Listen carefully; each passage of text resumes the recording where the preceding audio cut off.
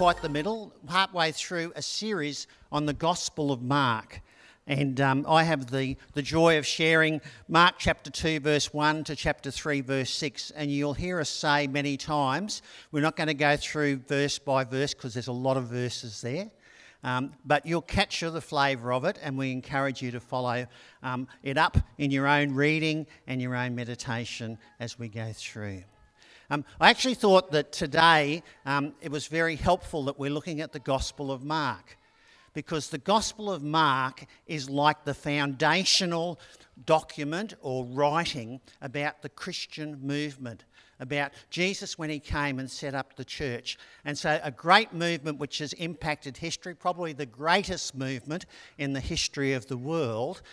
We captured both the origin but also the principles and the purposes of the faith that we're part of. It's interesting that when the Gospel of Mark was written, the number of Christians in the world was relatively small, but today there's something like 2.6 billion people who claim to be adherents of the Christian faith when you talk about the world population that we have. And so I want to talk about movements of people today. And Jesus' movement was critical, but I was also interested to know about the Boys and the Girls Brigade. And I can rush over a little bit of this because you've heard some of this already, but the Boys and Girls Brigade are one branch of the greater Christian movement. For the Boys Brigade, you started in 1883 when a Sunday school teacher in Scotland named William Alexander Smith was worried because his boys were playing up in Sunday school. And so he decided to teach them about Jesus and how to be better people by starting the very first Boys Brigade. It spread quickly and it was introduced in Australia in 1890-91 when in 1890-91 a company was formed in Melbourne, and it spread quickly to the other colonies of Australia. The origin, the purpose of the Boys Brigade from the Boys Brigade site says this, is to provide in cooperation with the local church a supportive Christian community for boys and young men to assist in their Christian growth, balance personal development and leadership training, and assist the church in reaching out into the community. So Brigade is a very vital part of the Christian movement around the world. And similarly for Girls Brigade. Girls Brigade, it started a little bit later. The Girls Brigade started in 1893 in Ireland in the Sandymount Presbyterian Church in Dublin, led by a lady called Margaret Little.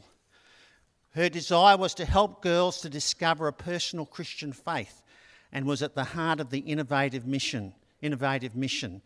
Their way of expressing this was in their motto, to the establishment of Christ's kingdom amongst girls.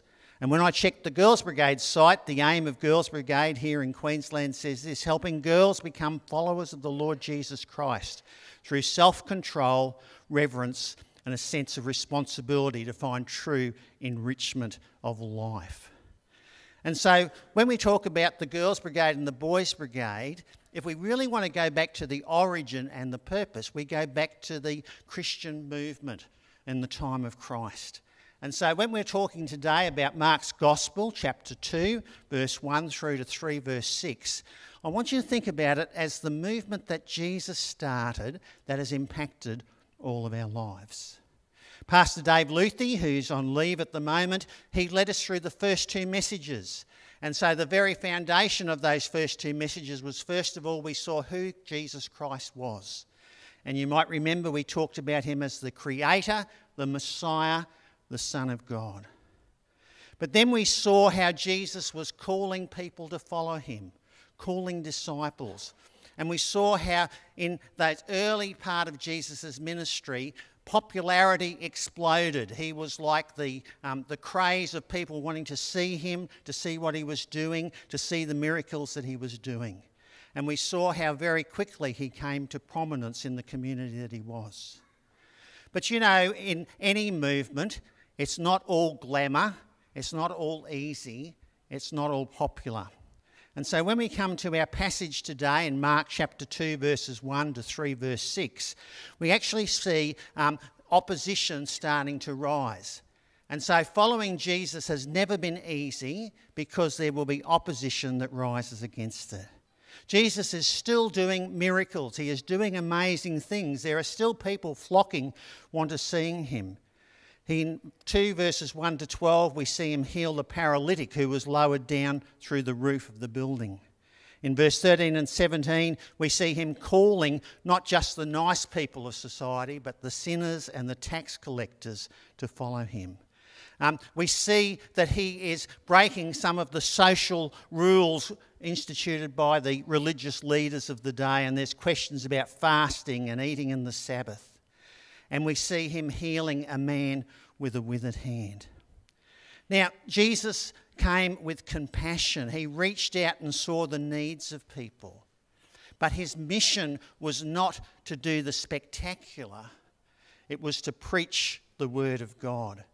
And so we see now, as we stop back and we think about the foundations of our Christian movement, we love to be popular. We love to be held in good favour. But we need to be true to the mission that God has called us to. And that's our experience in the world today. In the world today, in many parts of the world, the Christian church is growing rapidly. In Australia, we seem to be getting more and more opposition. But you know, there's never been a better time for the Church of Jesus Christ to grow in Australia than today. The opportunities are great and the opposition will be strong. And so we are called, as Mark writes to us and tells us of our Lord Jesus' example, to commit ourselves to follow him. Not to be taken away by what's easy, but to be committed firmly to him. Let me give you an example. And so the passage that I want to take with some more depth is Mark chapter 2, verses 1 to 12. But you'll see how it fits into the series. This is where Jesus heals the paralytic. If you have a Bible, you might like to open it or watch on the screen as we go through. This is how it goes. A few days later, when Jesus again entered Capernaum, the people heard that he had come home. They gathered in such large numbers that there was no room left, not even outside the door, and he preached the word to them. It's almost like a concert's come to town and everybody's got to be there. Some men came bringing to him a paralysed man carried by 4 of them. Since they could not get him to Jesus because of the crowd, they made an opening in the roof above Jesus by digging through it, and then lowered the mat the man was lying on.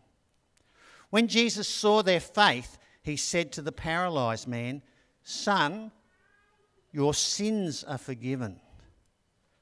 Now, some of the teachers of the law were sitting there thinking to themselves, "Why does this fellow talk like that? He's blaspheming. Who can forgive sins but God alone?" Immediately, Jesus knew in his spirit that this is what they were thinking in their own hearts. And he said to them, "Why are you thinking these things? Which is easier to say to this paralysed man, 'Your sins are forgiven,' or to say, 'Get up, take your mat and walk'? But I want you to know that the Son of Man has authority on earth to forgive sins." And so he said to the man, "I tell you, get up, take your mat and go home." He got up, took his mat and walked out in full view of them all. This amazed everyone and they praised God, saying, "We've never seen anything like this." See, in this passage, Jesus was fulfilling his mission. He was establishing the church to follow God. He went back to his hometown in Capernaum.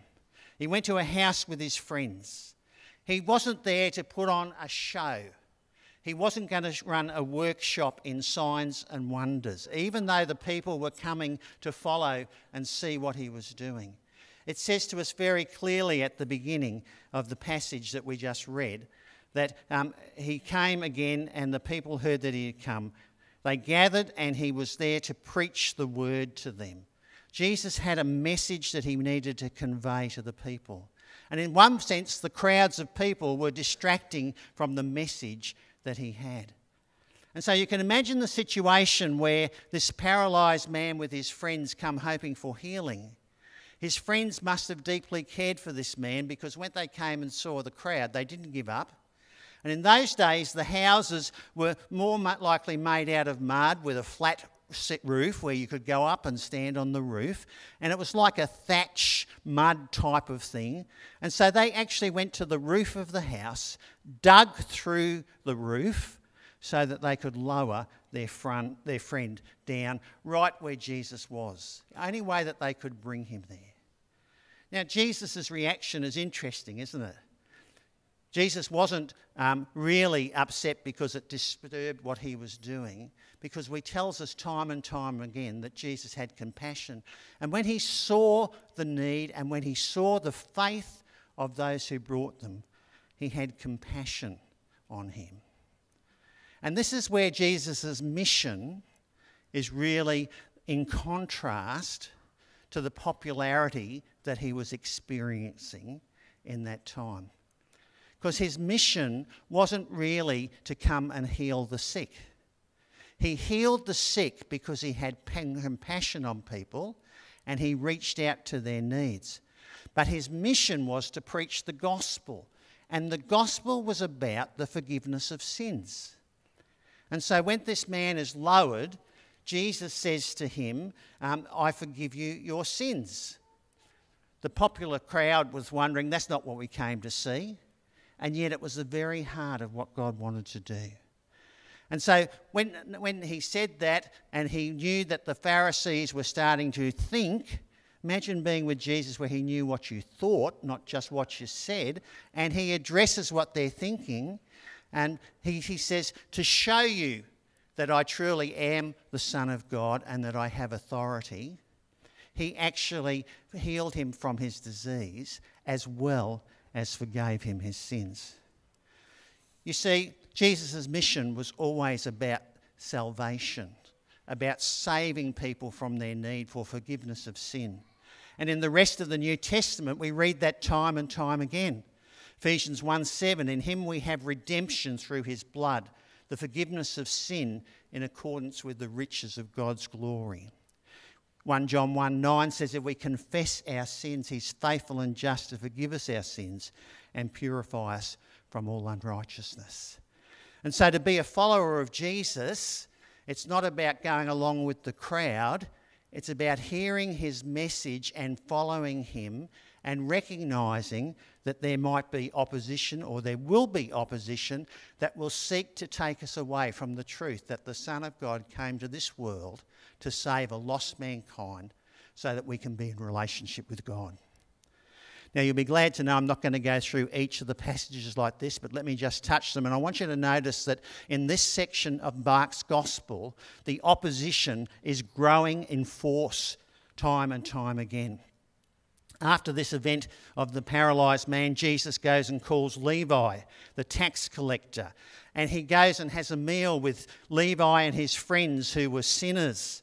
The Pharisees, who were only thinking, what is Jesus saying, then start to get more opposition. And so they ask this question, why does he, that's Jesus, eat with tax collectors and sinners? And the reason was that Jesus came to save the entire world. And so Jesus' response is, it's not the healthy who need a doctor, but the sick. I've not come to call the righteous, but sinners. The passage goes on then to talk about eating and fasting. And you know, the Pharisees, who were the religious leaders of the day, thought that they could earn recognition with God. They could earn merit with God by obeying lots and lots of laws. And so they started to attack Jesus and his followers because they saw them as not following the laws that they had set up. And so they attacked them about fasting. And they said, Jesus, the Pharisees get people to fast, to say without food, to show that they're seeking God's attention. And John the Baptist, even his disciples, take times where they put aside food so they can concentrate on God. And Jesus says to them, but how can the guests of the bridegroom fast while he's with them? You see, the connection with Jesus was what it's about. And it goes on then and talks about the Sabbath. Because the disciples were picking heads of grain in the field as they went through. And here the Pharisees' voice is getting louder and louder. Look, why are they doing what is unlawful on the Sabbath? And so again, they're attacking Jesus' followers and attacking Jesus because of what they're doing. And verse 27, Jesus says back to them, the Sabbath was made for man, not man for the Sabbath. So the Son of Man is the Lord even of the earth. You see, Jesus calls us to follow him. In his earthly ministry, he was calling people to follow him. And to follow him was costly because there will be opposition and people who tell us that we're doing the wrong things.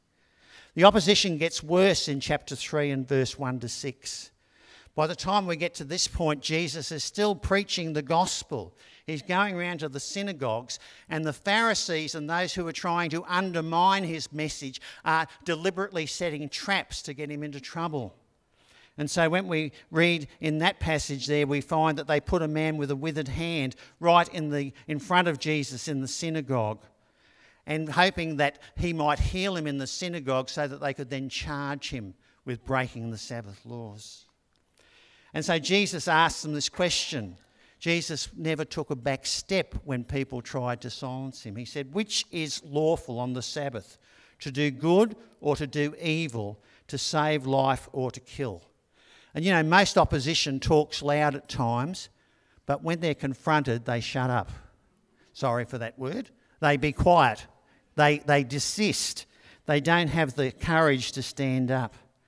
And so they were absolutely silent. They didn't want to say anything. And then the Pharisees went out and began to plot with the Herodians how they might kill Jesus. You see, the opposition was growing. So this morning, and I'm not going to take too much of our time, but this morning, as we look at Mark's gospel, we see again the call to be followers of him. That's what Boys Brigade's about. That's what Girls Brigade's about. That's what being part of a church family is about. Together, we are seeking to become followers of Christ. And we need to take from our passages today that the message of the gospel is not going to always be popular. But God calls us to have courage as we take a stand and follow him. That's how character is built. That's how virtue is built, because we're prepared to stand for what is right. What's it going to look like for us? An example from fairly modern history. Because down through the centuries, we have been called to have the sort of faith which continues to stand true amidst opposition. I want to tell you the story of Dr. Martin Luther King Jr. Martin Luther King is a well-known name. He was an American Baptist preacher who God laid on his heart to make a stand for the people who were prosecuted and persecuted, and particularly for people of colour. He received the 1964 Nobel Peace Prize for combating racial inequality through non-violence resistance. If you go to Washington today, you can go to his memorial, which is a tribute from the nation that he was a man who stood up for what was right. And we know from his own words that he stood up because as a follower of God, he wanted to stand up for what was true and right and recognise God's way. You know, he received opposition right from the beginning. You know, in the 1950s, he was actually stabbed at a book signing. Somebody came in and asked him, "Are you Dr. Martin Luther King?" And he said yes, and he stabbed him in the chest with a paper knife. They said afterwards, or he said in his biography afterwards, that the doctor said that this was touching on his aorta, and that if he had sneezed, then he would surely have died because it would have ruptured his aorta. And so they had to open up his chest and to repair the damage that was there. Martin Luther King was a person who believed that God had called him on a mission. He's probably most famous for some of his speeches. One of the ones that you probably heard of is "I Have a Dream." And I can't do this with an American accent, but they are moving words, and I've just taken 2 paragraphs. And this is what he said. This was part of his message. So even though we face the difficulties of today and tomorrow, I still have a dream. It's a dream deeply rooted in the American dream. I have a dream that one day this nation will rise up and live out the true meaning of its creed. We hold these truths to be self-evident, that all men are created equal. And then this paragraph, which alludes to the fact that he was not doing this because he thought it was a good idea, but because this was his following of God. I have a dream that one day every valley shall be exalted. Every hill and mountain shall be made low. The rough places will be made plain, and the crooked places will be made straight, and the glory of the Lord shall be revealed, and all flesh shall see it together. Here was a man whose faith led him to stand up against injustice, to talk about God being the only answer for mankind. And do you know he gave his life doing that? On the April the 4th, 1968, Martin Luther King was assassinated. Do you know that on April the 3rd, one day before he was assassinated, we have the record of his last speech, the mission that God had called him to and prepared to stake even his life upon it. The speech has become known as the mountaintop speech. I've been to the mountaintop. He said this, "Well, I don't know what will happen now. We've got some difficult days ahead. But it really doesn't matter with me now because I've been to the mountaintop and I don't mind. Like anybody, I would like to live a long life. Longevity has its place, but I'm not concerned about that now. I just want to do God's will. And He's allowed me to go to the mountaintop and I've looked over and I've seen the promised land.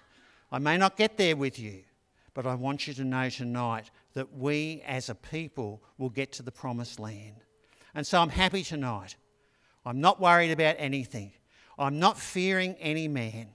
Mine eyes have seen the glory of the coming of the Lord." The very next day he laid down his life. Look, my prayer is that none of us in this building are going to have to lay down our lives for Christ. But that level of commitment that if we're going to put our faith in Him, not because it's easy or it's popular or it's expected, but because we hear His message, we accept His call and we follow Him with our life. That is what God is calling us for. That's why Girls and Boys Brigade was started, so that boys and girls could hear the message of God, wanting to link us into His family. The Gospels are written so that we won't just think it's easy, but the cost of commitment is that we will have that relationship with God that will stand us in this life and the next one to come. And my prayer for all of us, online, here in this building, is that our testimony will be like that of the Apostle Paul in 2 Timothy 4, 7 and 8, that when we come to the end of our earthly journey, we will be able to say clearly and without regret, "I have fought the good fight. I've finished the race. I've kept the faith.